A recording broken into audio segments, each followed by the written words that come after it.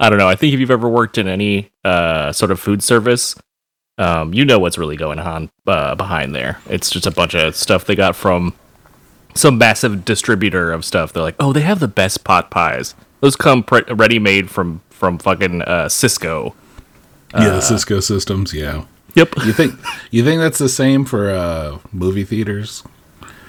Because I mean, I'm sure it is for like the chicken tenders and shit. Like, sure, yeah. They all taste the same to me when I worked at a hotel. It was just like, wow. You know, they all taste the shit, but I bet you those hamburgers aren't Cisco System. Or hot dogs aren't Cisco System, excuse me. Oh, yeah, no. Those are from 1957, and they're the same ones they got back then. They just got like a pallet of hot dogs, and they've been using them ever since. Hot dogs don't go bad, right?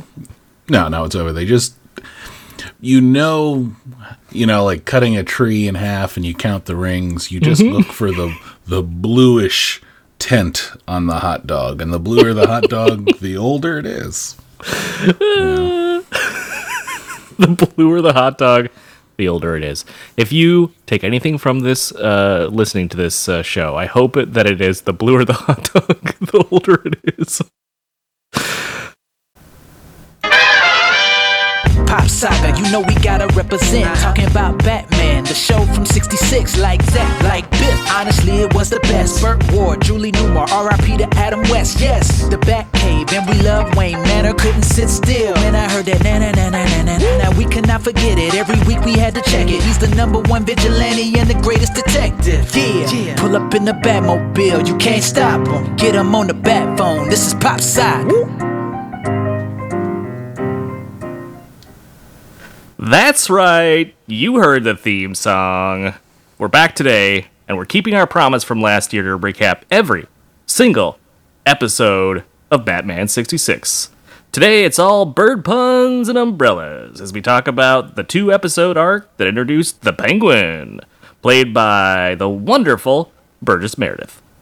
I'm Forrest, one half of your Bat hosts, and I'm joined, as always, by John, one of the few people who can claim, with a straight face, to have taken Batman for a walk. John, how's it going? It's going well, old chum. I'm happy to be here. Fantastic. Okay. John, now, I don't want to show how the sausage is made, but that is the very first time I've heard that song. That was incredible. Yes, I wanted to surprise you with it. Merry Christmas to me. That was awesome. Yeah, no, I felt if we were going to go down this Batman 66 rabbit hole, that we deserve to have a theme song fitting of it. And so I reached out to our friend, Burton M6. You can find him on Fiverr. I suggest it. And I literally said, hey, we're doing this. I wrote some things down, about the onomatopoeia, some of the people, and then in one take, that's what he delivered. Yeah, he is truly incredible. I would say if you're thinking, hey, I want to start a podcast and I want a theme song that makes you seem professional right out of the gate, even though maybe that's promising a little more than we can actually deliver, call up Burton 6. I mean, good gravy, the man is incredible. Yeah, no, it was amazing. I had a big old shit-eating grin on my face every time I've listened to it so far. So then I was like, well, do I share this with Forrest, or do I get his honest reaction? So I figured I'd hold on to it. That's fantastic. Yeah, it took everything I had to roll right into that intro, like I knew everything that was going to happen.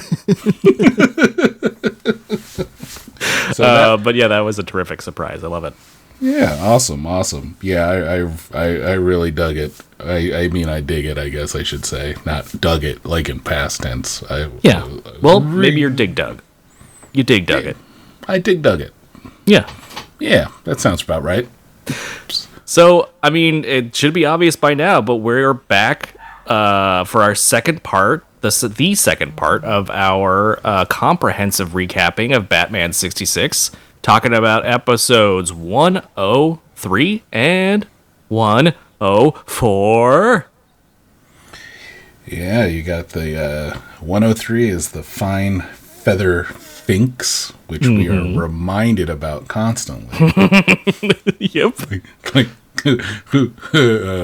Lorenzo Simple Jr. was really proud of himself on that one. Yeah, he wanted to make sure we got that pun. He's like, check this out. Yes, everyone's going to say it at least once. In episode 104, the penguins a jinx. The fine feathered finks and the penguins a jinx. Not nearly as strong as fine feathered finks, but Had to get that rhyme in there. oh, I get it. Better than I would have ever done. I'd have been like, penguins a doo-doo head and penguins a doo-doo head part 2. Penguin's a doo-doo head, and he's gonna doo-doo the bed. See, that was more effort than how I would have even named it. So, like, these people at the Batman 66 factory really knew what they were doing. Yeah, and as we mentioned last week, Lorenzo Semple Jr. making a third appearance on our podcast, and will probably make many more as we continue to delve into the back catalog of Batman 66. But we're close. We're dangerously close to becoming the Lorenzo Semple Jr. podcast. Oh, I was worried you were about to say Lorenzo Lamas, and I was like, ooh! Yep, next up, that's right, everyone. I don't want to spoil it or anything, but next week we'll be talking about Renegade. Oh man, the worst part is I used to watch that show. I just would see when I feel like when I was watching Action Pack on UPN, I would see advertisements for it, but I don't even know if it was on UPN.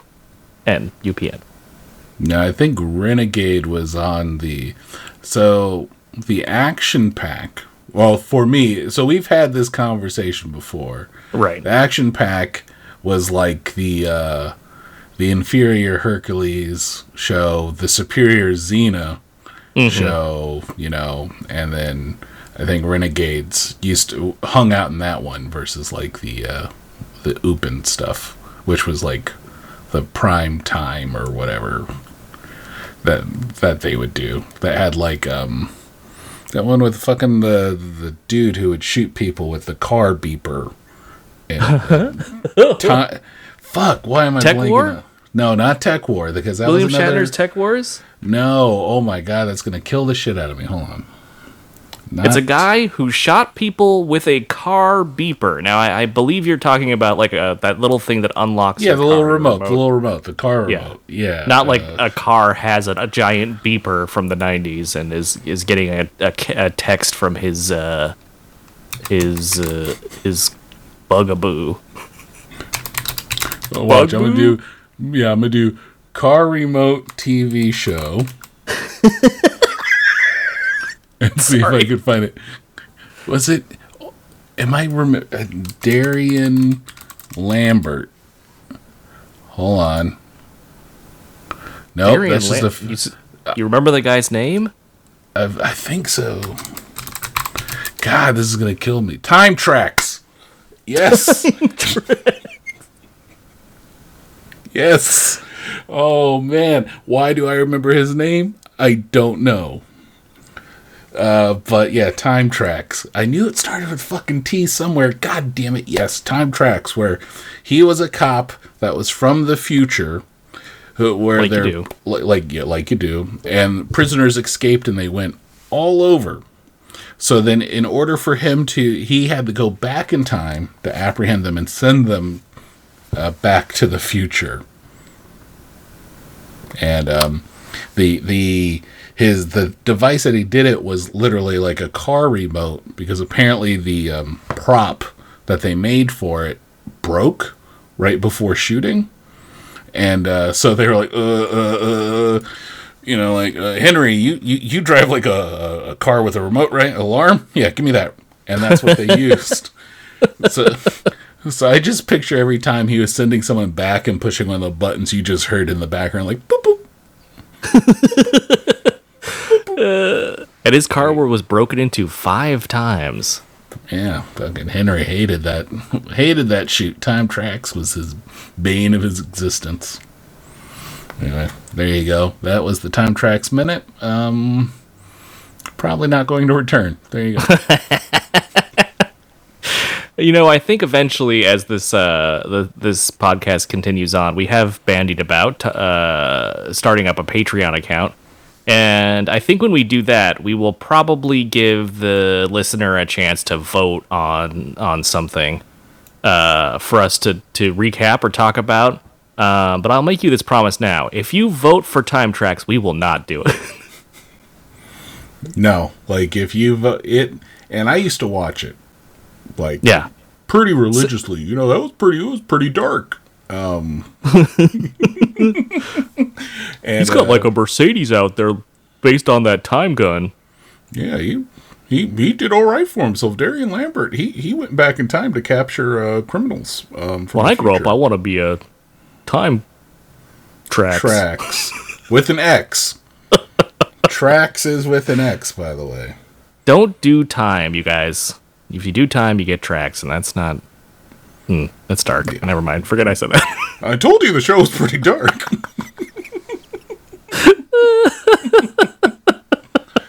I mean, shit, I don't know. I doubt we could even do an episode, because I'm pretty sure that never made it to, like, DVD or Blu-ray, or definitely not streaming anywhere. It's like, Well, I mean, I guess it's sort of in line with some of my suggestions. I early on in our podcast planning, I suggested we talk about Mantis. yes. But I was And I down don't know. for Mantis. Do you, I mean, who else knows? I mean, I would love to know if we could get some sort of engagement on the social media to know how many of you out there remember the TV show Mantis. I would just love it because it, for some reason, occupies an inordinately like large space in my memory for the for its runtime and sort of like time that I saw it in my life. But man, for whatever reason, like once a year, I'll think about Mantis. like. You're like, God, that his helmet looks so dumb. I'd love to talk about it. I mean, it's not even a good helmet because it doesn't protect the top of your head. Mm-hmm. It's just like... That's true. And it just makes your eyes look real big. I mean... I just thought it guess was fair, cool 'cause- like a mantis. Right, I guess that's true. I mean, yeah, mantises are known for their big, beautiful eyes, but I like the fact that it was the main character was in a wheelchair, and then he would get in his mantis suit and he could walk. I thought it was kind of a cool thing. Yeah, no, I liked Mantis a lot. I'm sure it doesn't hold up now. Yeah, Maybe. I mean, I haven't watched it since. That could be maybe what I need to do. Maybe I need to just go ahead and sit down, watch an episode of Mantis, and see if I still think about it once a year. You're like... Shit. So, okay, folks. Forrest is going to watch an episode of Mantis somehow. Yeah. And then in another year or so, we'll see if we talk about it. Like, if you think about it, you're like, yeah, I still wonder about that helmet and the suit with the lattice work type of thing that kept everywhere, and his flying car. And, yeah, we need to talk about it. Or, Yeah. 2023, maybe we bring up Mantis and be like, oh, yeah, I haven't thought about that in a couple of years. And we know you're cured. Yeah, exactly. This is something that the listener at home can really invest in terms of the character growth on our podcast. We've already hit you with a surprise new theme song. What could be next? Could it be a good character arc for one of your hosts? We'll just have to see. You'll have to tune in is the key. You can't skip ahead. You have to see every single episode. Or listen to it, I guess. You could see it and not listen to it. Don't do that. Just listen to it. Yeah, we're an oral type of medium. Yeah, wanna take- and looking at the thumbnail doesn't count. I mean, I guess you could, but, it'll get you only so far. Yeah, so true. Yeah.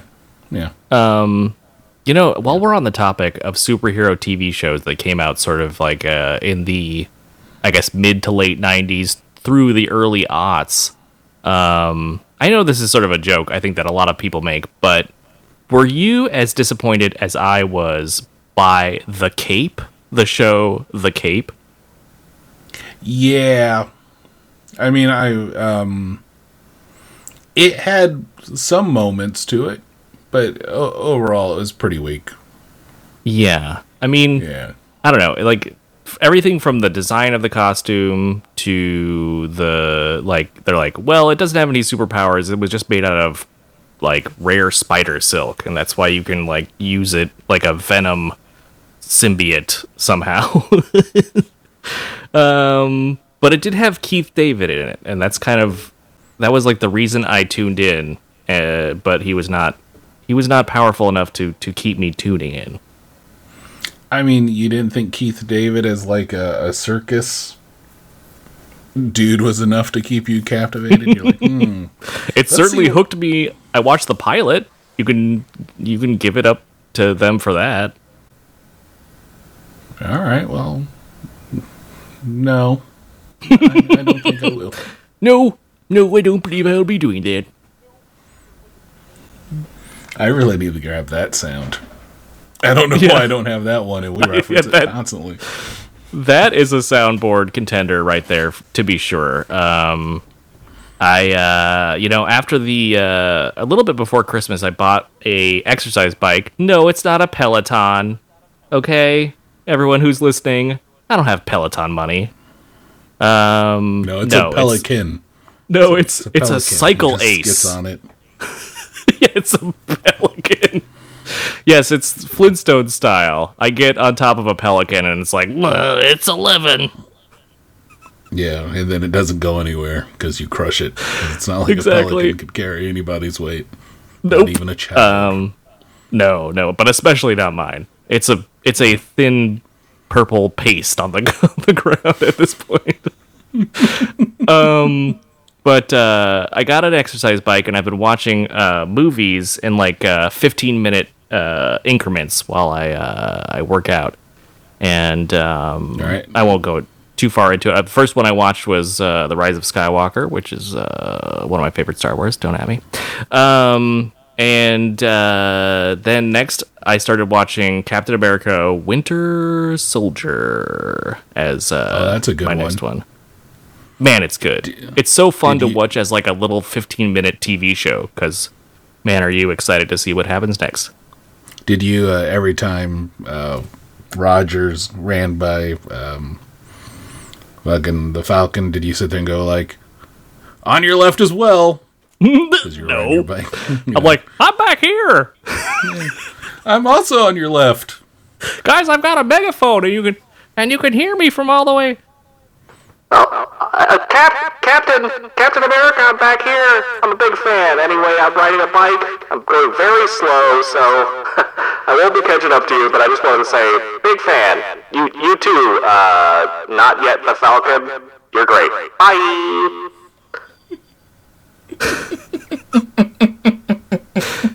Man, their rapport is good. Yeah, it's great. Anyway, I don't want to still think. Go ahead. No, I was just like, yeah, it's a great movie. Just these were great episodes.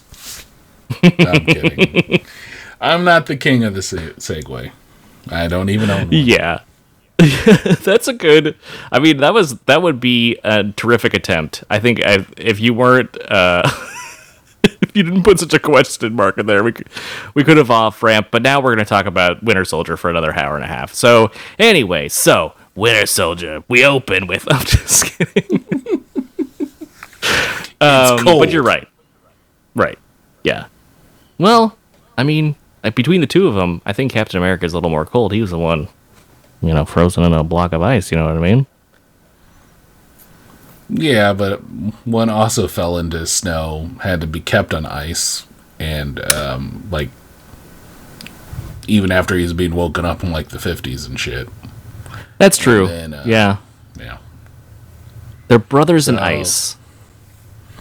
Yeah. But speaking of brothers, let's talk about two grown men who are not brothers, but also fight crime together. So, without any further ado, let us... Do. You said doo-doo! Let's talk not about the action pack, not about Mantis, not about the Cape, or any other Time superhero. Tracks. Or Time Tracks. Let us not forget Time Tracks. No, of course not.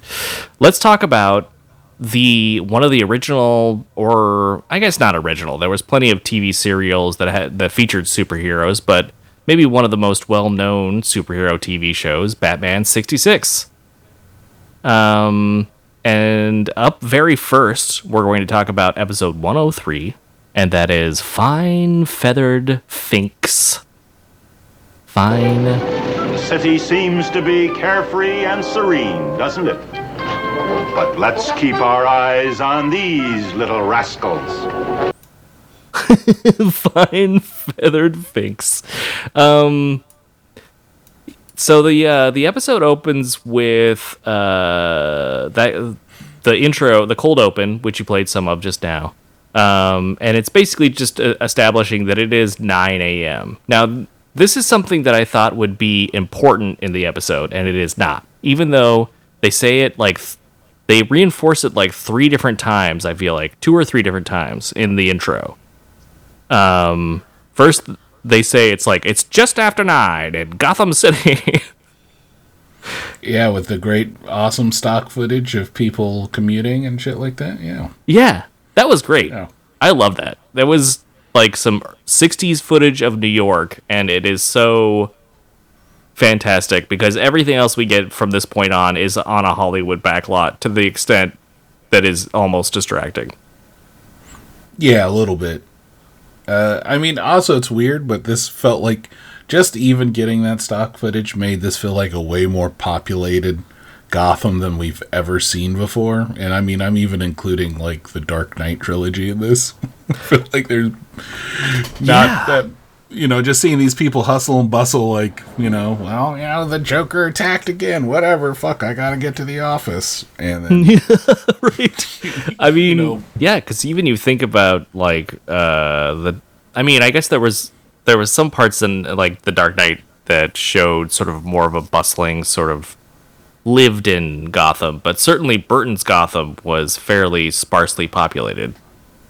That felt small as shit, but that was because everything was also on a soundstage. So, sure, like they just had one street, one street where Crime Alley was, and that was about it.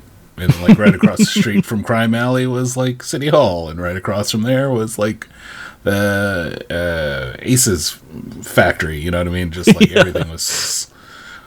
And right across from that was a giant statue for no reason. Yeah, you didn't need a Batmobile. You just needed a literally bat Pelican or whatever. Get yourself back to Pelicans. Pelicans is getting a lot of play in this episode.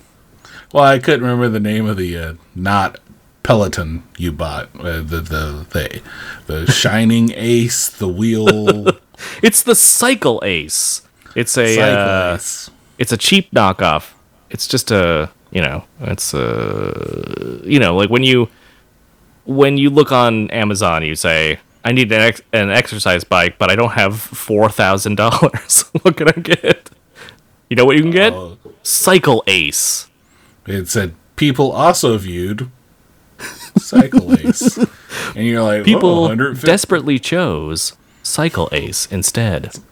Hey, it's got a screen on it too. You just gotta duct tape your iPad right to it, and you're good to go. That is exactly right. It does not have a screen on it. It has like the cheapest, time count. The thing that you're like, okay, I don't trust what you're telling me. I haven't. None of this is true. This is just a random set of numbers to make me feel better. 11T. Is that even a number? 11D.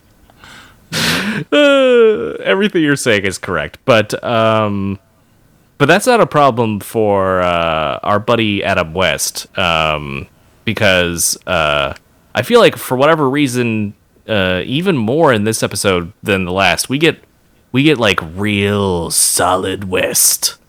We're seeing a lot of bat nipples. This is not a costume designed Joel Schumacher style soldered on nipple to remind us of the human anatomy. No. These are 100% real Adam West pokies coming on through. Hey, it's cold in Gotham. That's all I can say. Yeah. And Adam West is in terrific shape. That's my goal for 2021. I'm going to try to get that Adam West bod. Hey, man, if anyone's going to get a mid-60s, in mid-60s physical shape, it's you. Yeah. That's the, I'm going on the mid-60s physical shape diet. It's all boiled and canned vegetables and various boiled meats. Boil the canned vegetables. If you're just gonna kill them, really kill them. Yeah, you boil the can is the can thing. What vegetable is gray? Oh no, these were broccoli. For tonight we are having delicious cement. Oh, sorry, this is green beans. My beard. Why did I sound like Mickey Rourke from Iron Man 2 right there? My beard. Give me my Mr. beard. Stark, you are bad guy. Yeah. My bird. I want my bird. Give me my bird. This movie is bad? No, it's not bad. It's fine. Yeah. I know we're jumping around, folks, and this is a Batman episode, promise you. But like anything, these other movies that we mentioned are just like surprise guest stars that we weren't expecting. And Iron Man 2 is a fine movie. Anyway, you can at me if you want. At the Pop Saga on Instagram or on Twitter. And we can have that debate. Did somebody say surprise guest stars? Nope. Oh. Nope. Okay, I'll leave. Nope. Not this time, Thanos. Out! Get out! We've got Batman to talk about.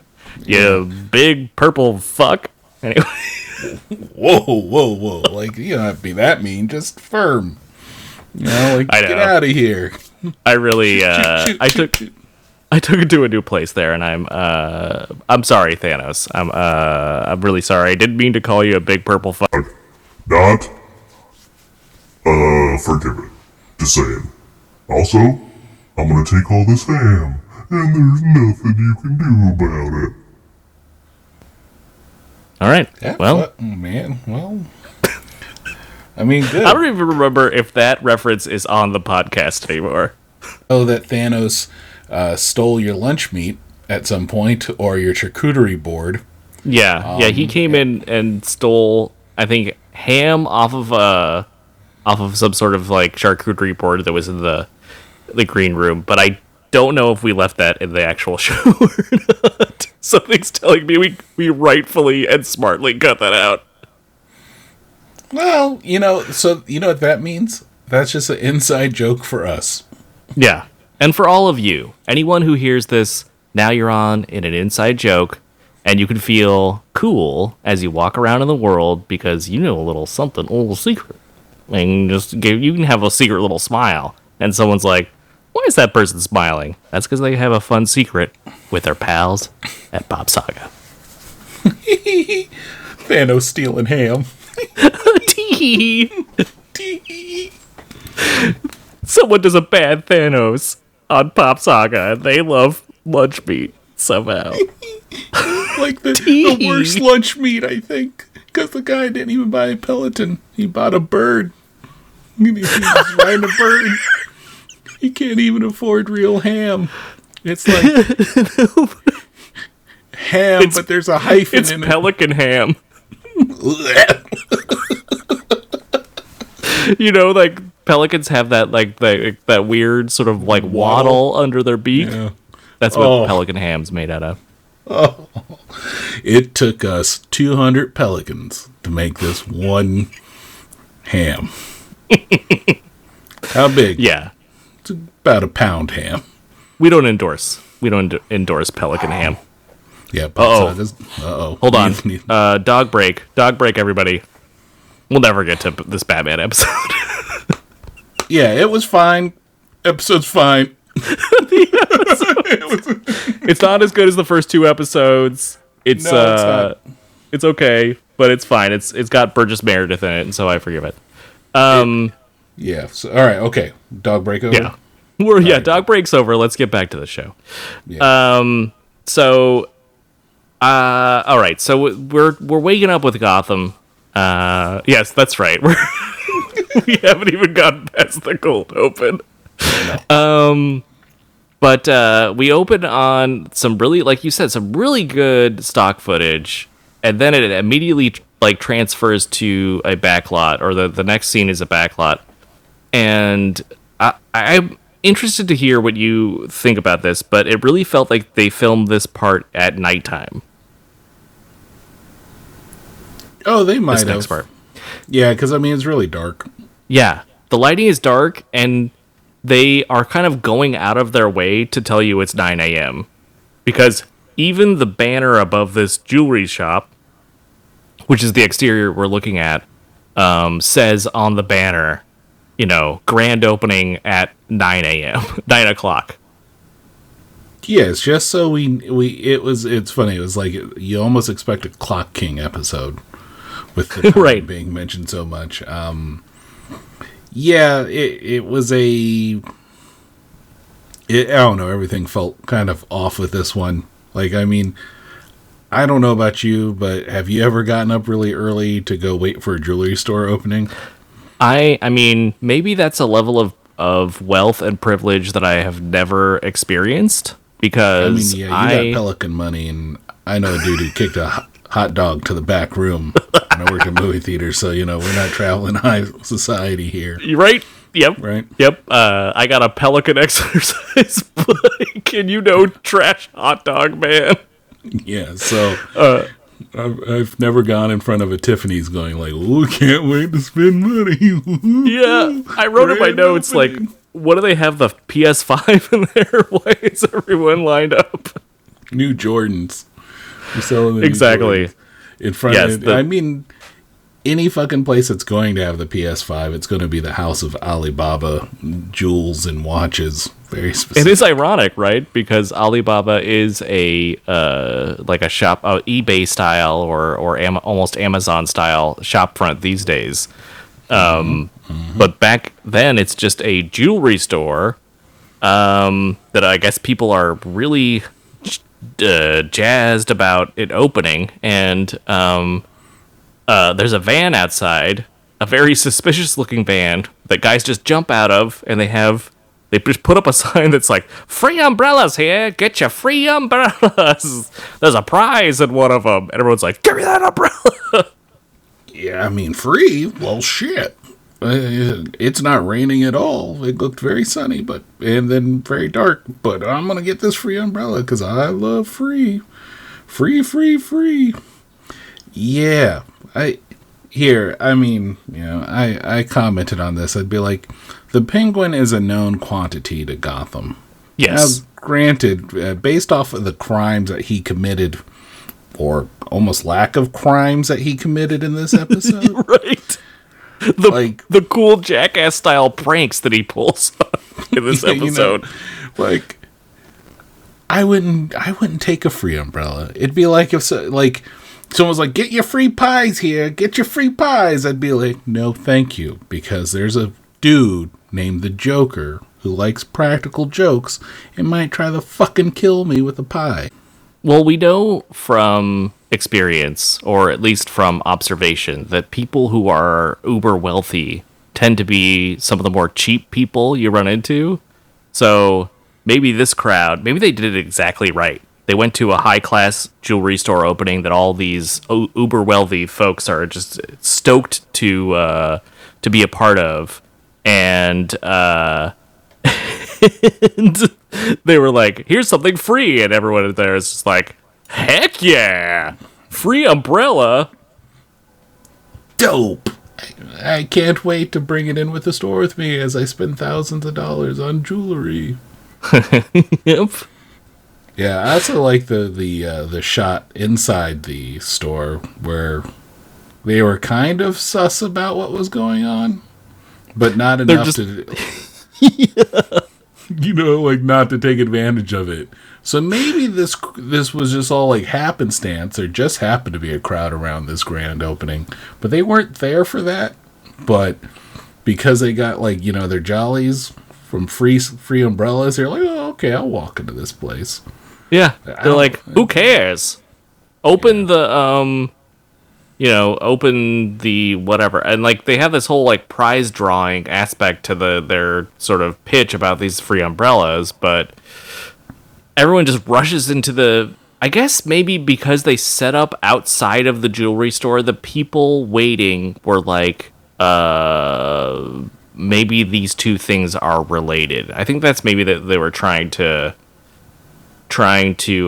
convey there, but as you might have guessed, because these episodes are about the Penguin, once the folks get into the jewelry store and they open all their umbrellas, all pandemonium breaks loose. There's those like, those snakes that you get in a fake jar of peanuts?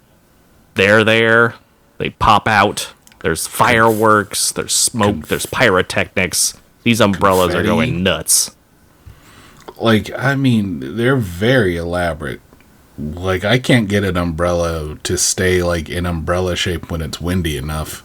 And these things are, like, blowing up, shooting smoke out of them, doing all this shit inside the store. And I'm very impressed with the Penguin's umbrella aptitude, I guess. I mean, in the comics we see him make a bunch of crazy umbrellas, but to see them in live action really shocked me here. Right. And But why the fuck did they open them in stores? Yeah. Well, I think it wasn't very well set up, but I think there was a series of events sort of suggesting that exactly at 9 a.m. there would be some sort of drawing held, and when the people opened their umbrella, there would be like a golden ticket inside or something, and it would have something to do with the jewelry store. But they don't really. It took me like watching it 3 or 4 times to sort of grok that type of information, but needless to say, go ahead. No, they're not a cowardly and superstitious lot then, right? Like, I've always been told not to open an umbrella indoors, and they're like, fuck it, free shit. Yeah, exactly. They're not one of those who believes that opening an umbrella indoors brings you bad luck, because everybody does. What I like next, though, is because, of course, next the police are involved, because some crazy shit went down in a jewelry store, and there's nothing the police like more than responding to nothing happening at a jewelry store. So the police gather together and they realize, hey, a bunch of umbrellas did a weird thing. The Penguin is known for umbrellas, and yet nothing was stolen. There was all this distraction. It seemed like the perfect sort of misdirect, but nothing ended up being stolen. That's what you picked up on it. I just picked up on a bunch of cops in this show, in this world, not wanting to do their job. Yeah, they give up immediately. Like, they don't even try. Nope. They're like, who? Can we figure this one out? They're like, nope, we gotta call Batman. They just immediately give up and decide to call Batman. The Penguin was released 3 days ago. Any volunteers, men? Any of you think you're smart enough to net the Penguin? Oh, the devil with pride, Commissioner. I speak for us all. There's but one man living who can throw the net over that cagey bird. Just immediately. Yep. Just like last episode. Yeah, they're all cowed into saying, no, I'm not going to do my job. Or just like, not it, or hot potato, whatever they did it. But they were just like, let's give this one to Batman. We'll do other shit. I guess when you have Batman around, you just say, whatever. The plot here it's an interesting plot. It's actually based off of a comic book. So, I think issue 169 or something like that, where, called Partners in Plunder. They just added one additional little subplot to the episode that wasn't in the comics, but it was almost plot for plot. So, yeah, makes sense. Batman That's really cool. To be involved in this one. Yeah, it's kind of nifty that they would pull from the source material as much as they did versus just kind of, I don't know, making it up and deciding that it's okay that Batman kills people. Anyway, that's another tirade for another day. Yeah! So, Batman, they call up Batman, and of course he gets right on it. No atomic batteries to power, turbines to speed this episode, unfortunately. Yeah, I was missed disappointed. Yeah, I missed it too. But they show, of course they run right down there, and I love the scene when they show up. I don't know if this is something that they reuse in later episodes, but I love when they pull up outside of the Gotham police headquarters or wherever they're going, and there's a woman walking by who just looks at them the whole time like, what the fuck is happening? Almost like they didn't realize they were being recorded. Like, who the fuck are these guys? And this exterior is classic because it's obviously the back lot of some movie studio, and they had to sort of put a sign or some sort of temporary signage over a pre-existing facade. And so if you look at the scene where Batman and Robin show up at the Gotham City police station, the sort of what's supposed to be etched stuff or etched writing above the sort of on those old Roman style pillars, it is obviously painted on plywood and painted to look like it's embossed, but it looks it's the kind of thing I think if you were watching on an old tube TV you probably wouldn't have seen, but on a 4K television suddenly you see a lot of stuff. There's actually there's a great moment later, I think in the second episode we're going to talk about, that I can't wait to talk about, where I saw a bunch of stuff. But this one was fun because it was obviously just sort of painted on a piece of wood and just set in front of what it was there, prior to the filming. Yeah, I think I know. I think I know one call out you're going to make. It cracked me the fuck up. Yeah, it was so good. It was so good. But, go ahead. It's funny. Yeah, them running into Commissioner Gordon's office and then just kind of going over it, and then eventually it's just them actually doing paperwork by looking shit up. Okay, let's all sit around the table. So good. Yeah, to see Robin with a pencil at a desk with Batman and Commissioner Gordon was something special. Almost as special as Robin just moments before acting out a 1-2 punch. Oh yeah, I got that. 1-2. Beg pardon, boy wonder? Bam! A feint at the jewelry store to set us up for the real knockout later on. Zowie! Robin could be right. Then again, I wonder if this whole affair might just have been a harmless practical joke. I love two things. One, that Robin does that because it's so dorky and genuine and wonderful. And then two, that Batman is well, maybe Penguin's good now. Well, it was crazy to watch Batman turn into a fanboy over Warden. Warden Crichton. He's Warden Crichton?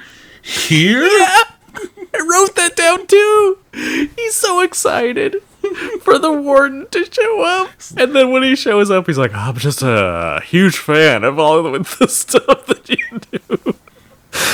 Now, let me ask you this question. So the warden is presented as sort of like a forward-thinking, sort of a revolutionary prison warden. He's implementing a bunch of stuff that he calls his progressive initiatives or policies, his progressive policies. At the end of the scene with Warden Crichton, he says, but my progressive policies. He seems to say that they have failed. Is this the writers being like, see, hippies? Your new age ideas will never get traction. I don't know. Because the dude is so, like... Someone was like, I want you to play him like a fake Albert Einstein, but with zero emotion or inflections. Because, yeah, he's like, my policies, but he's like, where did I go wrong? My progressive policies. And then Robin, I loved it, scolded his ass. He's like, well, with an attitude like that. Right. And then Robin asked the question that, like, we're all thinking, which is like, why'd you let him out? Well, I guess let's not go too far ahead, because let's go over the warden's progressive policies, which there's two of them that we are introduced to in this episode. One is that he lets the inmates wear their street clothes for a week leading up to their release. Yep. Exactly. And number two is that he records their every move and word secretly without telling them. With multiple camera angles. Yes. Well, apparently there's only one camera, or at least one camera that the people in the cell notice. But yes, there is an entire, there is cinematography to these hidden cameras. There is multiple angles and panning and all sorts of sort of advanced techniques that you wouldn't expect out of a security camera. None. And I mean, I like the fact that the guy he was with was also given his clothes. And his clothes include a bandit's mask. Yeah. He's gonna look like a vaudeville criminal. And they're like, well, it helps them assimilate into society. But so they call up this recording in Commissioner Gordon's office, and during the process of reviewing this recording, it's clear that the Penguin is just lamenting the fact that he's about to get out of the slammer, and he has no big scheme cooked up. There's nothing worthy of the Penguin that he wants to do. Which you think would stop you from letting them go. Exactly. He's just like, more crimes to commit in 1 week. Yeah. You know, but then seeing the level of crime that he committed here, this one seemed probably way more important than probably the previous one, since they were planning on letting his ass go. Right? Like, yeah. Just like the severity of crimes here are interesting. I did like the conversation between him and the guy, though, because you get to kind of see how blowhardy the Penguin is. You know, where he's just all like, I am an aristocrat of crookery, my dear man. No, I must devise something royal, unsuspected, sensational. A caper that'll make that Batman blow his brains out. Yeah, he wants to do a crime so good that Batman will commit suicide. Damn, that'd have to be a good-ass crime. It's like, well, I see nothing, old chum. Catch you in the bat poles. That turned dark, too. Well, but I mean, I said that I exclaimed out loud when I heard that line. I was like, what? He wants him to blow his brains out. That was even, I think, dark for this show. But the idea is that the Penguin he's going to do something that will implicate Batman in his crimes as well. And we don't know what that is yet. It's funny that the Penguin then notices he's being recorded, smash the camera, and yet still go ahead with the portion of the plan that he was recorded and planning. Whereas, like, scratch that. Time to reevaluate my strategy here. Exactly. Yeah. But apparently that's not that's not what is going to happen here. He's going to go ahead and go through with his plan he had hatched while being surveilled. But as he figures, as long as Batman doesn't know the second half, then he still has a leg up. I mean, fair. Yeah, fair. I mean, the next part I thought was pretty funny. Like when I was saying they were just kind of sitting there looking for the city records to find an umbrella factory. Yeah. So their idea is that, of course, since we've already had this umbrella disturbance, that surely the way to find the Penguin is to look over all the umbrella factories that have been opened since Penguin was released, like 3 weeks ago. And surprisingly, there is more than one. Yeah. Like, I mean, is this the umbrella capital of the country? There are 3 of them that opened. 3 new umbrella factories. These were like existing umbrella factories. That's what I gathered from it. They're like 3 factories opened of the umbrella. Yeah, they're new. They were permits to open an umbrella factory. So people are opening umbrella factories so fast that happens just in the last week. There were multiple ones. But one of them is a little different than the others because it's registered under the name KG Bird. So that is a little tip-off for everybody that this might be something. It might be a miss because KG Bird has opened a. I mean, he could have just used like Dan Stevenson, and Batman never would have got him. But no, he's gonna have to do KG Bird. It's like he couldn't help himself. He couldn't help himself. Like the Riddler has to write a riddle. Like if the Riddler just wrote a joke, would have sent him on a whole wild different, or just wrote something, or didn't write anything at all. Preferably if you're trying to commit the crimes. Mm-hmm. Penguin's here is like, what do I want to? How did I get a permit to open an umbrella factory? First of all, but let's ignore all that. How did I get one up and started so quickly? Let's ignore all that as well. Yeah, don't worry about it. What am I going to call it? KG Bird & Co., makers of superior umbrellas. Exactly. And so Batman and the Boy Wonder are off. And then we get a little scene inside the sinister headquarters of the rascally Penguin and his fine feathered Finks. Meanwhile, atop the umbrella factory, we find the sinister secret headquarters of the rascally Penguin and his fine feathered Finks. Just a great line. And we see the Penguin has a soldering iron, so I guess he's getting into crafts. And he has made the world's most annoying cuckoo clock. A penguin that comes out and tells you, I guess, the time whenever you like, so you don't have to actually look at a watch.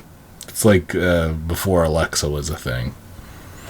Exactly. Right. And we get the idea here. We get the sort of exposition about the Penguin's plan, and his plan is that he is going to do a bunch of crazy stuff, just random crap all over Gotham.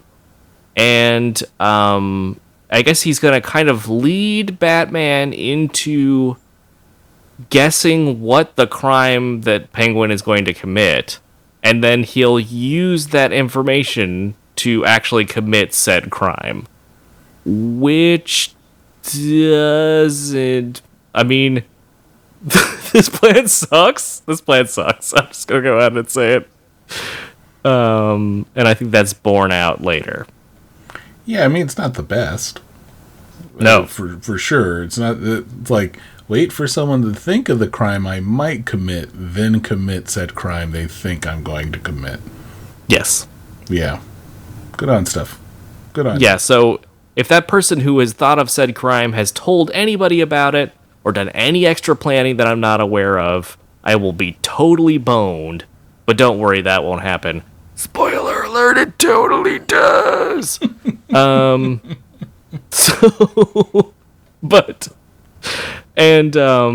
get a couple of great things in the next few scenes. We get the first, I guess, the polished instance of the bat turn. Fuck. That was a turn. Excuse me. That was a turn. Well, it surely was. But, like, because in the first episode, we got that sort of scene where he does the bat turn, and it deploys the parachutes, but he still sort of he doesn't turn on a dime like he does here. It's sort of more of a broad turn, but this one literally he pulls the bat turn lever, parachutes come out, they cut to an overhead shot of the Batmobile, and it's on a turntable or something, and it just does a 360 in place. Yeah, bombs off. Off, and then just goes speeding the opposite direction, which is actually pretty cool. Yeah, I mean, that was the bat turn I was used to. So, like, the bat turn from the first episode, which was more like the bat U-turn. Yep. Has to have it has to be assisted by a parachute, which actually makes the Batmobile look less capable than a regular car. Versus this one was saying that Batmobile's going so fast. We had to deploy chutes so we could turn on a dime and not obey any rules of physics whatsoever. Yeah, I mean, it gave it sort of a superheroic quality, right? Because in order to do that, the wheels would have had to turn, 90 degrees and sort of, spin the Batmobile around in place like that. But I don't know. I just thought that whole sequence was cool as hell. I'm glad they brought it in there. Yeah, they're going to the They're going to the bank because more umbrellas were given out or something like that. Yep. Yeah. So they've got illegal umbrellas are going everywhere. But that bat turn is just insane and awesome. And Batman shows up at the bank and puts an asbestos blanket over a bin full of umbrellas. But no one does anything. Like, there was no one there watching. It was all for show. Yep, which, struck Batman as odd, so then that's why they were like, well, what do they do? Then they headed over to cagey bird makers. They were heading there first, but then they got this report, and that's when they did the cool bat turn. And so then they continue on their way to good old cagey bird. Fine umbrellas. I like when Penguin's going up the elevator. There's an elevator that says, like, secret elevator to umbrella shop. Yep. Just like Batman's poles, the Penguin also has given his secret lair the Brother P-Touch treatment. And everything is forgetful, I guess. Yeah, everything is nicely labeled. I mean, but it's labeled on the front of a door, right? Yeah. On the front of the door of the elevator. Yeah. So it's not even like it's labeled inside or a secret area. They're like, this is just the secret door. Don't worry about it. I mean, I guess but it's great. It wasn't inside the elevator, so that way when, it opens and someone sees someone getting out of there, they're like, oh, secret elevator to umbrella shop. But But so the Penguin sort of splits his time between plotting evil schemes and just straight up working retail, because this Umbrella factory has a retail shop that he seemingly runs by himself. I mean, look, if your city is opening umbrella factories at a rate of like 3 a week, he's expecting mass amount of business, or maybe he's really, I mean, I imagine the Penguin, out of all these umbrella factory people, probably makes the best umbrellas. You'd think so, but to your point, the staff for the front of the shop umbrella store must be in high demand because of all the umbrella stores and shops and factories that are opening up. Yeah, can't keep them because they can keep moving around. It's like if you work the counter at an umbrella store in Gotham, you're good, because you can take that anywhere. Yes, I worked at Hastings, at KG Birds, and also Umbrella Rama. So you have KG Bird on your resume. Oh, well. Yes. Yes, I do. Well, you're hired. We need you to start right away. We can't keep an umbrella on the shelf. Yeah, that's Gotham for you. Mm-hmm. But yeah, they accuse him all sorts of stuff, but nothing sticks because they can't prove anything, and so they basically just give up and leave. Dude, no, the Penguin's reasoning. Just because I make them, it's not my fault with what happens after they leave here. Just because they explode. Yeah. Even though he obviously made them to do that, so that makes no sense. But they buy that. Well, I mean, we learned in the previous episode they're just doing citizen's arrest anyway, so... They're afraid of being sued again. Yeah, it's like, oh no, we almost got sued for $1 million, and I would have had to give up my identity. We'll catch you next time, Penguin. Yep. This is when we get introduced to one of... so, the Penguin's henchmen both look as old or older than he is. Which I don't know if that's who I would hire for my muscle. But equal opportunity one of them, employer at KG Birds. Sure. That's a good point. But one of them is named Hawkeye. Yeah. Yeah. So, just saying, this is the first Hawkeye. crossover. Yeah, so we have a bunch of what looks like his buddies from, like, they're all in a classic car club or something. Yeah,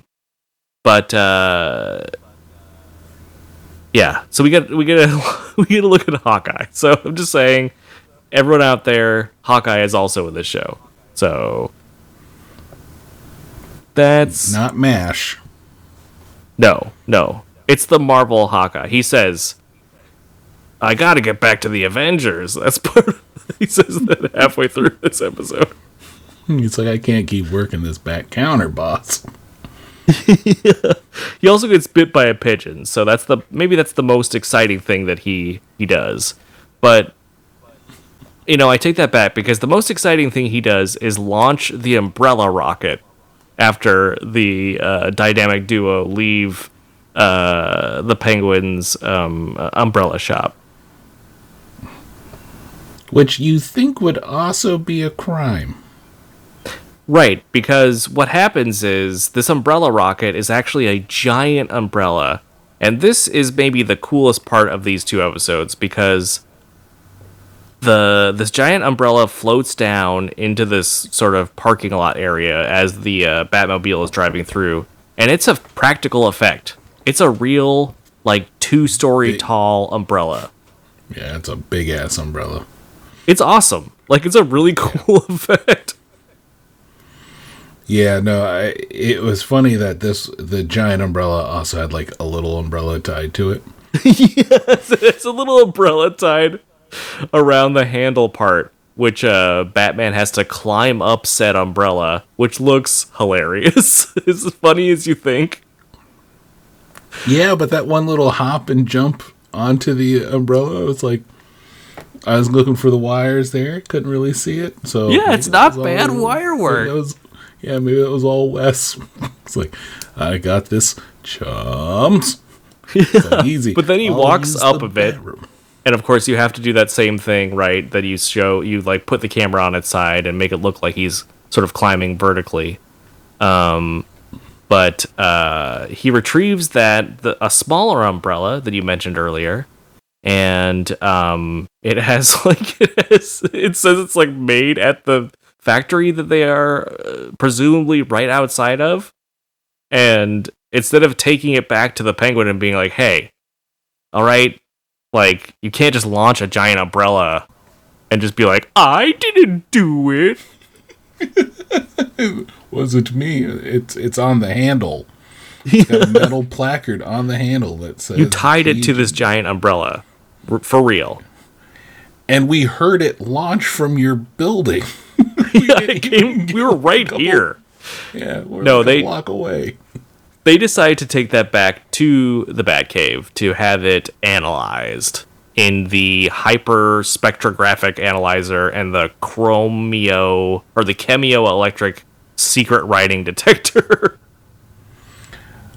I mean, Batcave has everything you need.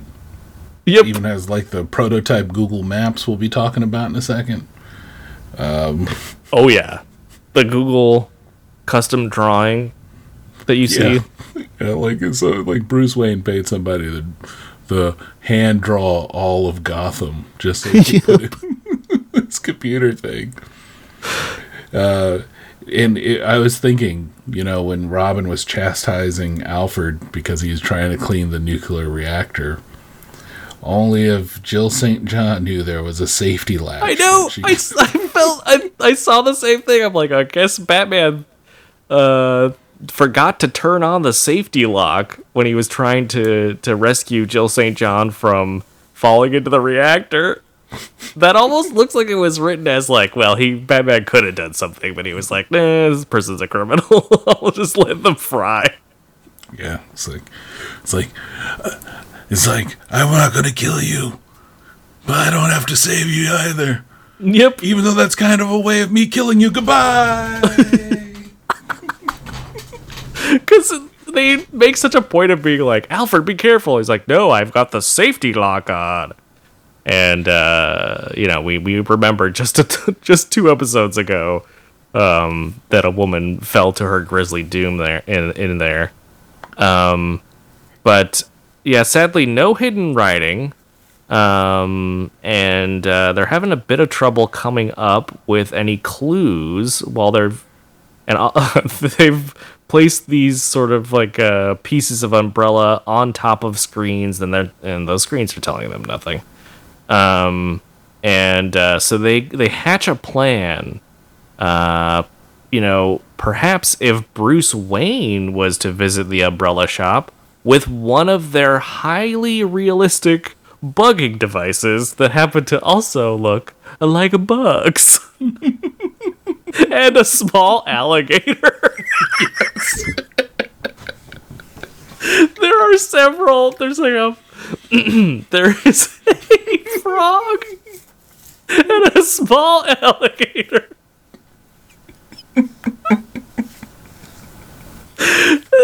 And they make a point to be like a perfect, realistic replica of a spider. It's the cheapest looking thing in the world. Fucking thing you've ever seen. This looks like the little spider rings you would get like in a handout bag at a party. Yeah. You know when you used to go to like Safeway or your like grocery store and they would have like that small toy aisle? And it would just have like a bag of army men, a bag of plastic bugs. That's totally what they got, and they just laid it out on a paper towel, and then they were like, these are advanced bugging devices. But I just love that everything's supposed to be realistic, but then there's an alligator. Like, alligators are never that small. And what do? You go into a criminal lair, you infiltrate it, and you You put down a little alligator, and then people are like, oh, never mind. I thought that's just a little alligator. No, don't worry about it. We get those in here all the time. Yeah, this place is filthy with dwarf alligators. You know, they're always all over the place. It's perfectly normal. So that part's great. It really cracked me up. And so Bruce Wayne hightails it back to the umbrella shop, where the Penguin is still working retail. Now, can I say that Adam West is a great-looking Bruce Wayne? Oh, I thought that exact same thing. He is a great Bruce Wayne. Like, truly, aside from the campiness, if you were able to go back in time and put him into maybe more of a serious Batman role, he would have been a great... I mean, he is a great Batman, but he would have also been a great serious Batman. I think so too. He just cut such a fine, like, silhouette. Looks great in the hat. I was just like, yeah, that looks like Bruce Wayne to me. No questions here. No questions. You know, I look at Robert Pattinson. I'm like, I don't know. I don't know if you're Bruce Wayne yet. We'll see. You know, Michael Keaton. But like Adam West, zero question. I'm like, that's Bruce Wayne. Yeah, agreed. Yeah, I think he is doing an amazing job. A very dashing fellow. And he's there to he's under the pretense of showing the Penguin a very fancy umbrella, which the Penguin is immediately and I think seriously taken by. He sees the quality. He actually is a fan of umbrellas because he sees this and he's like, whoa, what do we have here? Well, you didn't have long to really check it out. Because as he's ogling this umbrella, Bruce Wayne takes his spider bug. Yep. And tries to plant it on a lamp. And then even, I guess, the Penguin's anti-bug alarm system in net activates. Yeah, so because it knew what bullshit, how bullshit that spider was. Yeah, he places the minute the spider touches the lamp, the alarm goes off. The Penguin whips around and realizes that this person who he doesn't even know who this is has tried to bug him. So he goes over to a lever behind. No, not even behind, on the side of his desk and pulls it, and it just happens to drop a net exactly where Bruce is standing. But I do think Adam West has to back up into his the mark he's supposed to hit, because he kind of like he walks back maybe like 2 or 3 steps, and then the net comes down. He's like, "Oh no, I'm not under the net." He gets captured that, then he gets fucking maced or knockout gas by the Penguin. Yeah. The Penguin uses this a lot in this episode, but he's got some orange gas that comes out of his umbrella, and he gasses Bruce Wayne, who, again, he doesn't know who it is. And he just tells his henchmen to just throw him into the furnace that I guess they have for tempering the ribs of the of the umbrellas. I mean, that's artisan craftsmanship, I guess. Yes, but they have go ahead. No, it's just like I like how he just assumed that this was a rival from another corporate espionage. Like, this is not a front to him. Like, if all this crime stuff fails, he needs this umbrella factory to sort of like lean or fall back on. Yeah, but you figure in a town that has as many as umbrella factories as Gotham does, fucking, espionage is a real thing to be concerned about. Oh yeah, no. In Gotham, it's just like cutthroat umbrella factory espionage. It's just so intriguing and deadly. So his henchmen take him down to take Bruce, and as he is knocked out and wrapped up in this net, they take him down to the basement where they have this 10,000 degree furnace that his sole purpose is to temper ribs for your, I'm gonna guess, giant umbrella. The one time they needed to make a humongous umbrella for that one part of his gag, which he doesn't even know will work out. He's already invested so much. And then they put him on the slowest conveyor belt ever into this furnace, and that's where the first episode wraps up. It looked like his goose was cooked. Is this the flaming end of the Cape Crusader? Fortunately for us, we didn't have to wait a whole day. Nope. I mean, unless you decided to wait a day between watching. I did not. And the narrator says, I just want to point out, for Batman's sake, keep your fingers crossed. Yeah. Because if you don't, he's dead. The show won't continue. If you don't cross your fingers out there, kids, if he dies, it's your fault. See you next week. Yeah. But now we're on to the Penguins a Jinx, which is episode 104. Yeah, and we got the great recap with probably my favorite line out of both of these episodes so far. Here it comes. In the last Bat episode, we saw a grand opening with a big come-on. Then pandemonium. I've never heard a big come-on used in anything. When I heard that, I died. Like, a big come-on. I was like, I don't even know what that means. I had to, It's got a big come on. And then pandemonium. And then and then he ends it with, but wait, the worst is yet to come. It's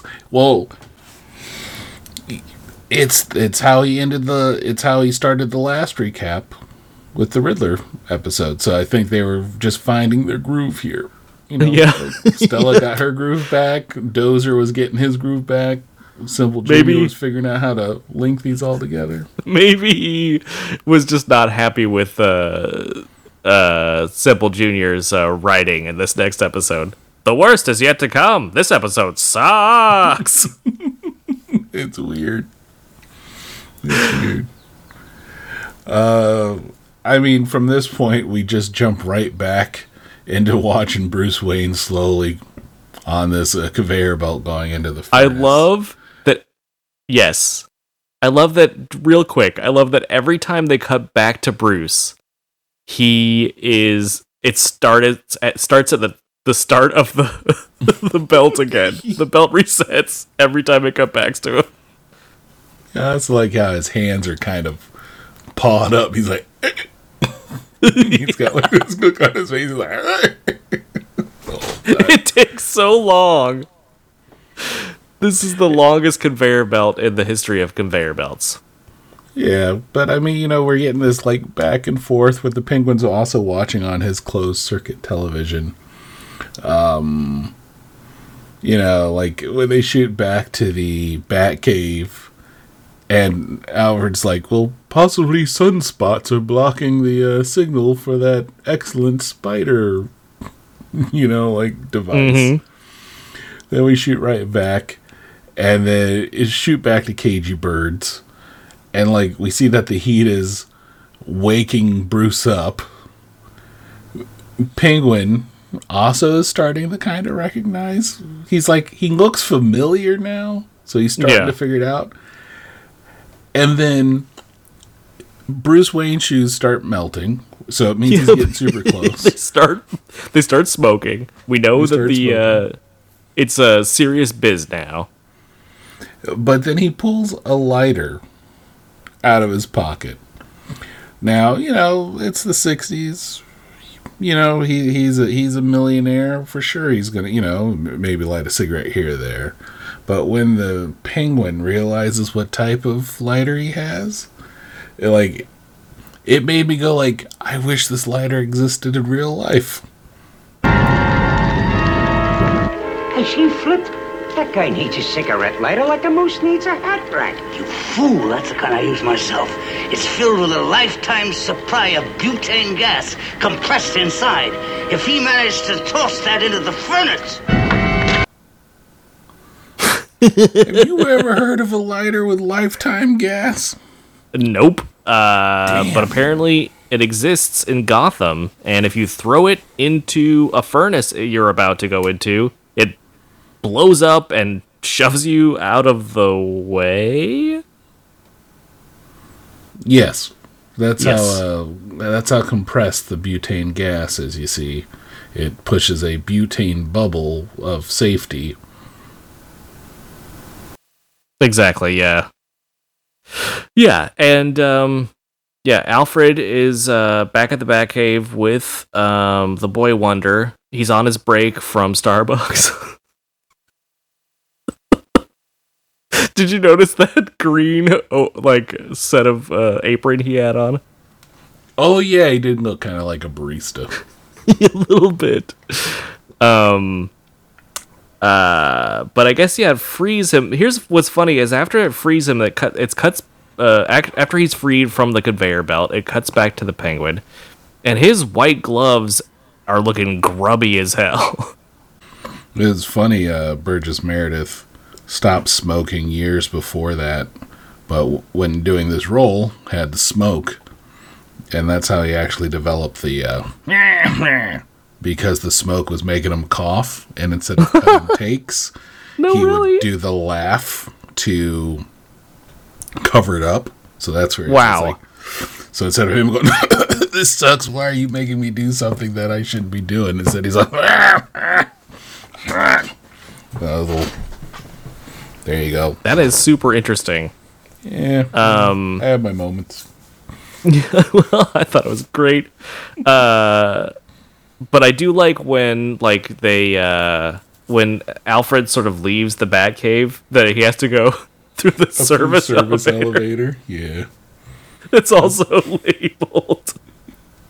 Well, it's just like, no upward pole. Like, can't Alfred have some fun? Can he just, can there be a third pole to the side that he just takes up and down or something?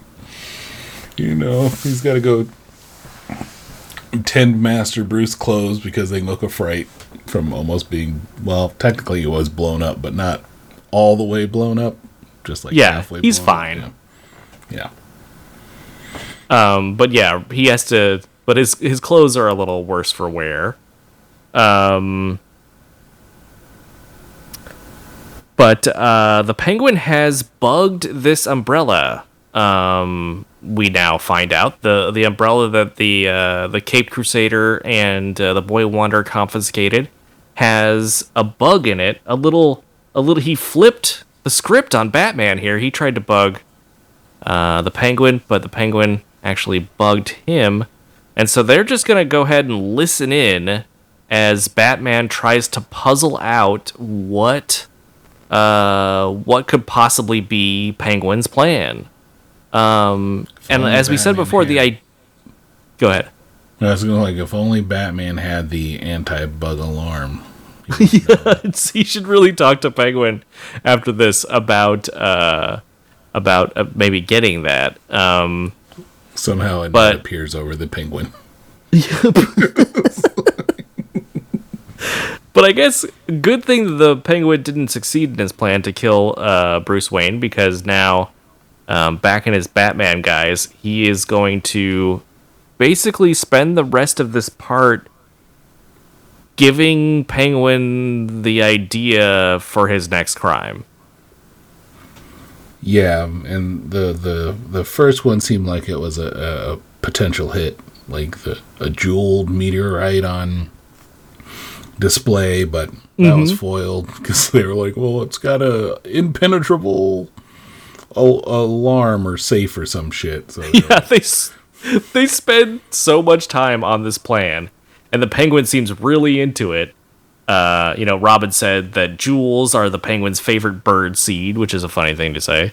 And they bring up, as you mentioned before, this is the Google Maps you're talking about, several microfiche hand-drawn plans of the museum, and even in perspective renderings of it.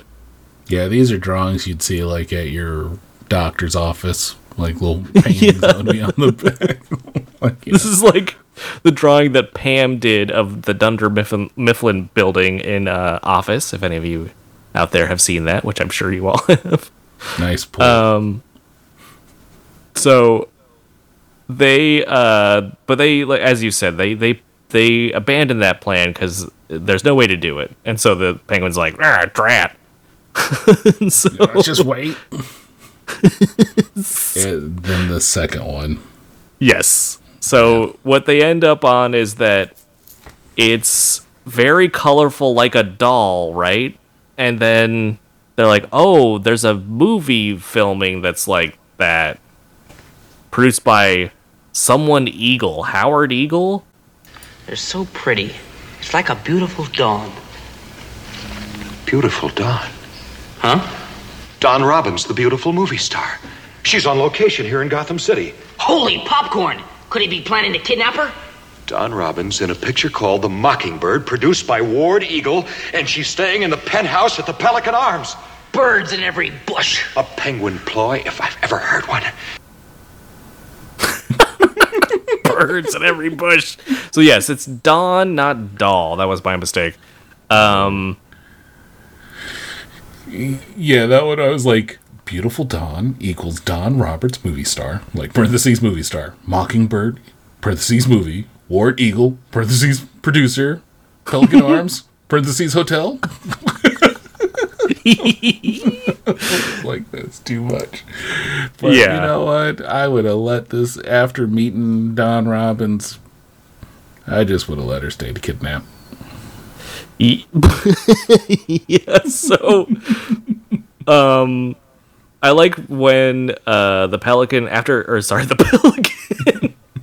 the Penguin after listening to this plan and sort of like, okay, adopting it as his own, he goes to leave through the service elevator, or his secret elevator, I should say. Yep. And it looks like his henchmen are like they mean to go with him, but the door closes before they can get there. Only he's allowed to ride the umbrella, or the elevator by himself. Yep. No, they have to carry those umbrellas down separately. Yeah. So after this, we get, like you said, introduced to the object of kidnapping that Batman has suggested to the Penguin, Dawn Roberts. Robbins. What? Robbins. Like Robin? Roberts? I was thinking of Julia Roberts. Dawn Roberts. Robinson. No. I think I could help you between this Pan and Pam thing. Yeah, sorry. Don Robinson. Sure. Yeah, so anyway, they're in Don Robinson's room.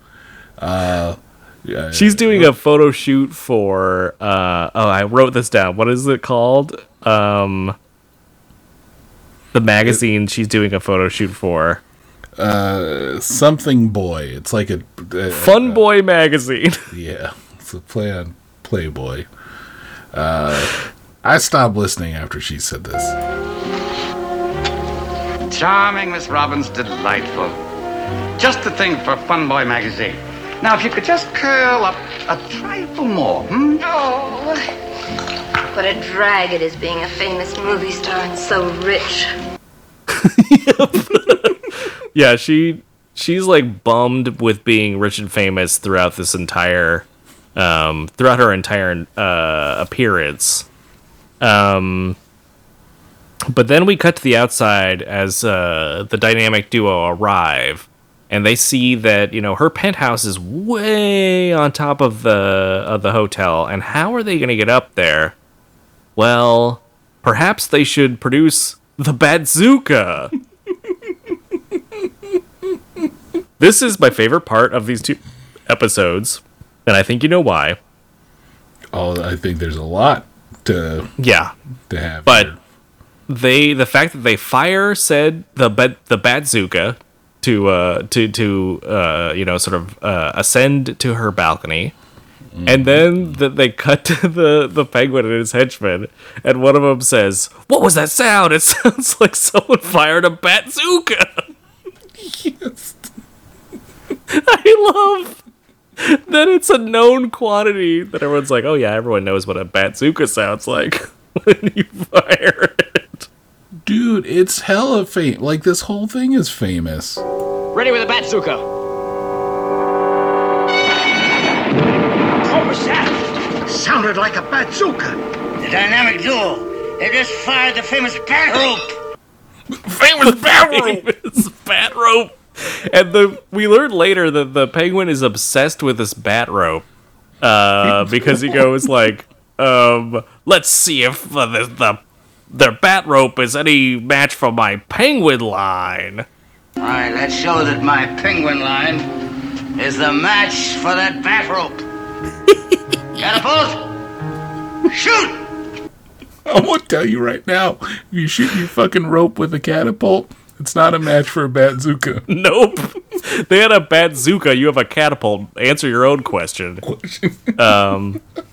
But it gets the job done, and he mounts a giant umbrella to swing over to the balcony of Don here.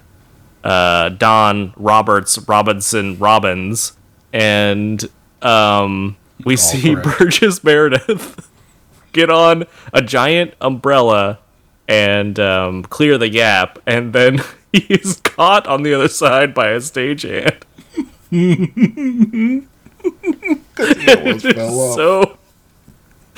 It's so obvious and so pronounced that I laughed for a full 5 minutes. Yeah, that one was a pause-worthy moment. The other one I liked was when he shot his Penguin line, and whoever had the tug on the rope to make the hook rope launch, like on the other side, fucked up. So you see it hang up for a second, and then it just kind of like tumbles out of frame. As Burgess Meredith is just shaking the shit out of the thing to make it look like it fired super impactful. To try to get the rope off of the thing he's holding. He's like, come on, oh no, work for me, damn it. Fantastic. Just real quickly, did you find it weird that they rode the umbrellas opened on this line versus using like the hooks? Yeah, on the bottom of or anything else. It was just an umbrella with a pulley on top. Yeah, they didn't use any of like the parts of the umbrella you would think would be most logical to use, but it's all for aesthetics, I suppose. Yeah. I just thought it was funny. I was like, it is definitely funny. But the Penguin then, enters into her the apartment where Dawn and her agent, I'm guessing, are playing some sort of game at a table, and he gasses them as he's wont to do. And much like the second episode of that first episode, the first two, or I should say the end of the second episode, Batman and Robin burst out of the other room with their, patented rebreather little gas mask things. But turns out the Penguin has prepared for this because his powerful penguin magnet has been activated. And we get some really good magnet acting by Burt Ward and Adam West as they are pulled inexorably towards the corner of the apartment. Surrender, you foul bird! It's back to the pen for you, Penguin. Well, so this is the end of my fiendish, well-laid plan, is it? Oh, holy lodestone! What's happening? Holy lodestone. We're in the grip of my penguin magnet!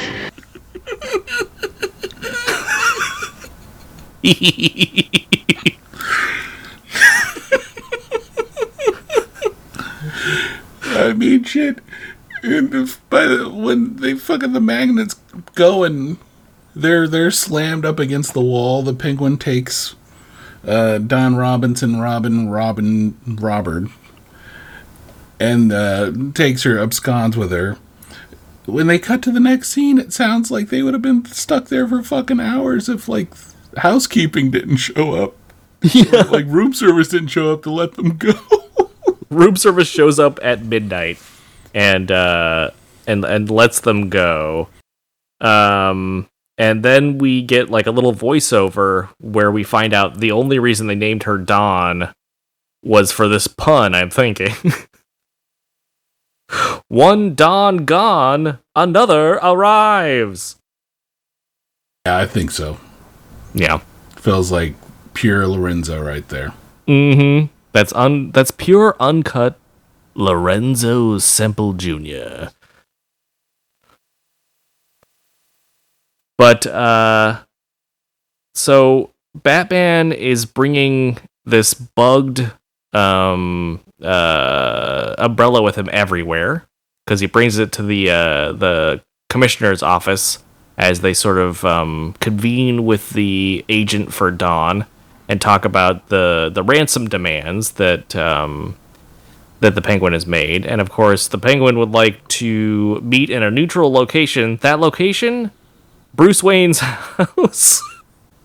I mean, you know, they only have so many sets, so they had to make sure they were using every one they had, I guess. Yeah, it's just so ridiculous that he's like, some random dude's foyer. But that does lead to one of my other favorite lines from this episode where Batman has to, like, come up with a lie about how he knows what the entryway to Bruce Wayne's manor is. It's like, I saw in a newspaper.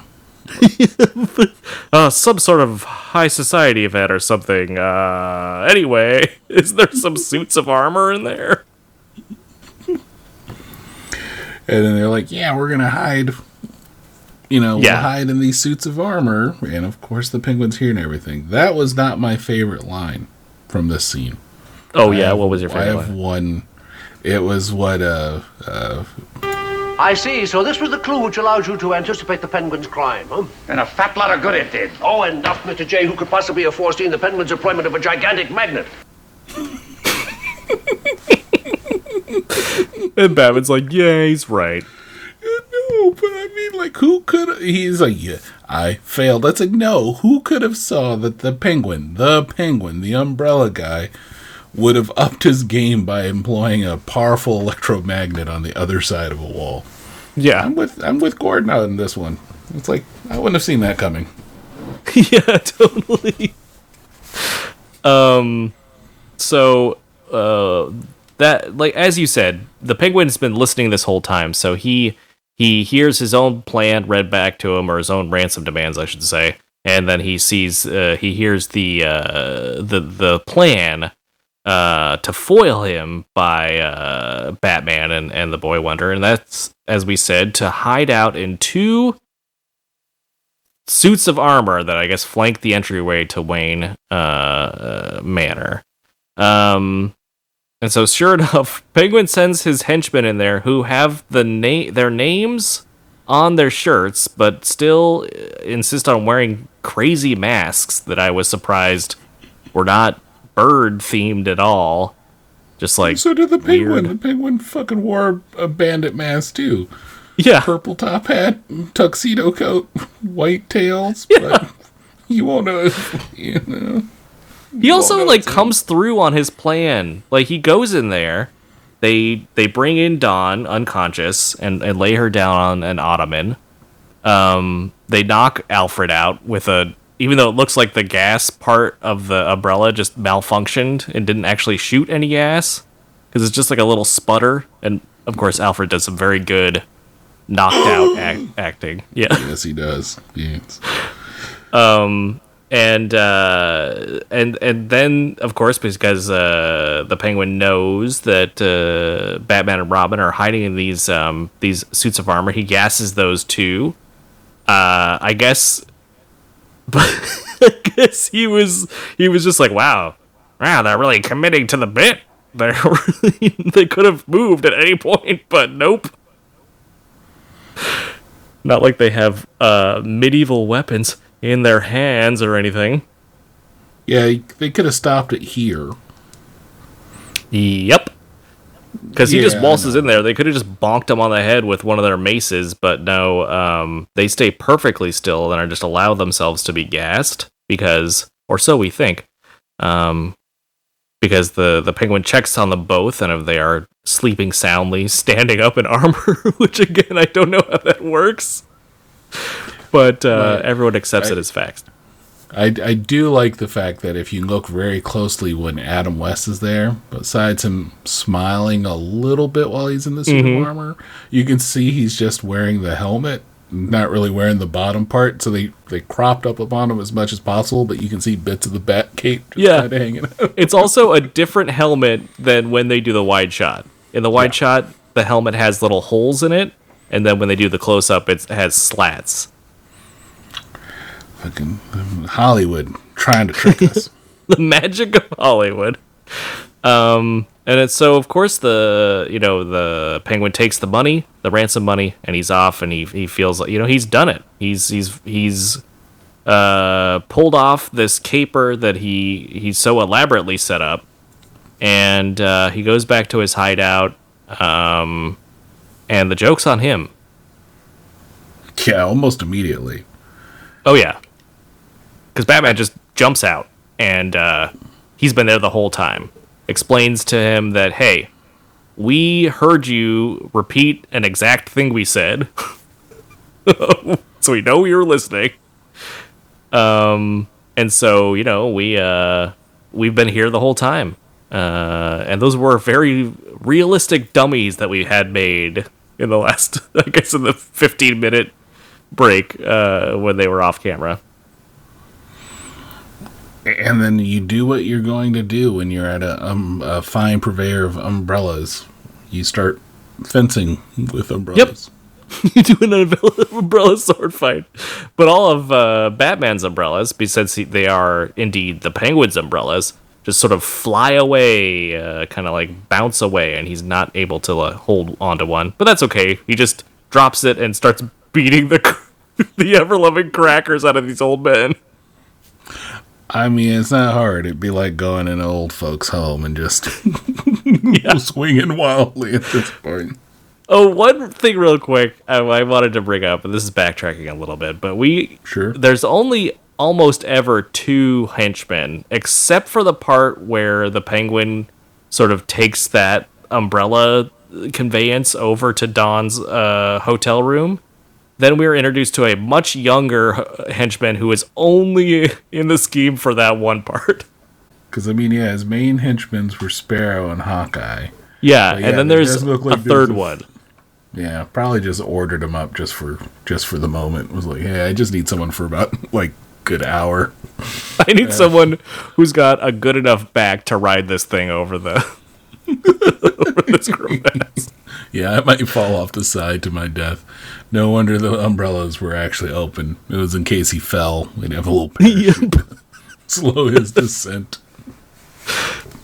So, and then the Batman is able to subdue the Penguin, and then we cut to a high society event, much like was mentioned before, by Batman about Bruce Wayne, at Wayne Manor, and I guess they're just having a party. Yeah, I couldn't really tell what it was. It just seemed like it was an exposition party a little bit. Aunt Harriet was, stopped Dick from eating any more hors d'oeuvres because he had too much shrimp salad. And she didn't want him to chided have nightmares. For eating too much shrimp salad. And that's when we get Dawn shows up. Don Robinson Roberts shows up, and Bruce tries to talk to her, but she's not interested because turns out she's pining for the Batman. She only met him just briefly, but has fallen head over heels, and is just sad that she can't see him again. Yeah, then the fucking credits. And that's credits. Exactly. It's such a weird way to end it. All right, my last note was kind of a melancholy ending. It is, because it's sort of like she's sad, and then also you're kind of sad for Bruce, right? Because he knows he can't just go up to her and be like, well, that was me. And, he has to keep his secret, so, it's Batman will forever be alone, and so will this lady who is just kind of can't read the room. A real let them eat cake type. Yeah. We did have Gordon explain the origin of the Bat costume. That's true, yeah. We get a little exposition about the Bat costume. Yeah, that was interesting. But other than that, yeah, kind of ends on a dour note. Yeah. So what did you think of these 2 episodes, John? So, like most Penguin things, very much like, I got Batman in my basement. It's a Penguin episode, and you just kind of go like, whoo. Definitely not as strong as the first 2 episodes.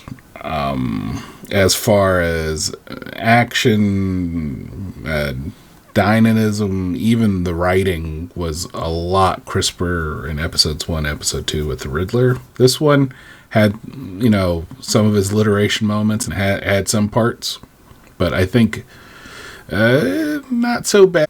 Yeah, I am gonna be. I'm right there with you. I thought they kind of stretched out the material in this one to make 2 episodes, and I thought there really ended up being only. It felt like there was really only 1 episode's worth of material that they sort of tried to, stretch out into that 2-parter. I like Burgess Meredith. I like what he's doing. I like that he's having fun with the role. I like the giant umbrella. And I thought there were a lot of funny parts, but overall, yeah, it was kind of it was still fun to watch, but it wasn't nearly as fun as the first 2. So I'm gonna go with you on that one. I'm gonna say they were just okay. Yeah, not bad, but not like the camp level felt way more campy than the original ones. The other ones felt like they were like, I don't know, there was just a crispness to them that I really enjoyed. That it was really just feel here. A more interesting story maybe in the first 2 episodes, and also I think the idea to sue Batman was one that I think is silly, but was genuinely new and interesting to me, and it felt like the Riddler's plan felt well thought out, and it felt like at points it might have actually worked, whereas this one was literally about Batman coming up with his own thing that the Penguin would steal, and I thought initially at the start of the episodes that they were going to try to make Batman look like a criminal, even though that would be sort of like a repeat. Yeah, right? But then it didn't. No, it was just like Penguin was going to copy Batman's homework. It's like it's a novelty, and I think I get what you mean about like this literally could have been 1 episode, because the whole Don Robert Robinson Crusoe role, that was the added on component from the comic book, so that didn't exist. So they added that whole subplot. And, literally, that was the latter half of the episode, was just them kind of doing this. Yeah. Also it was weird. Like, $200,000? That was it? Yeah. And they were like, we're going to, I'm going to Alaska. I'm going to give you guys, and we're set for life. I'm like, 1966, $200,000 would get you that far, because the Penguin was like, I'm good. No more crimes to commit after this. Like, oh, but what about Warden Crichton's progressive policies? Oh, those poor policies.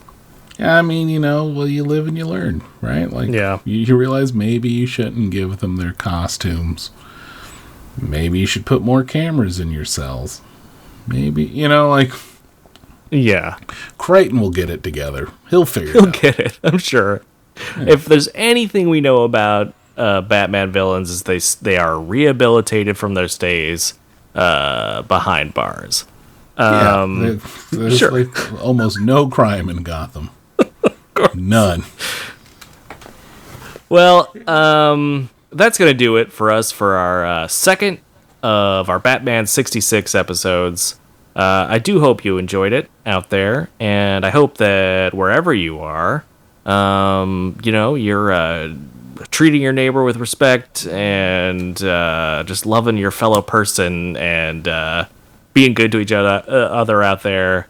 It's a crazy time, but I hope that everyone out there who is listening to this is safe and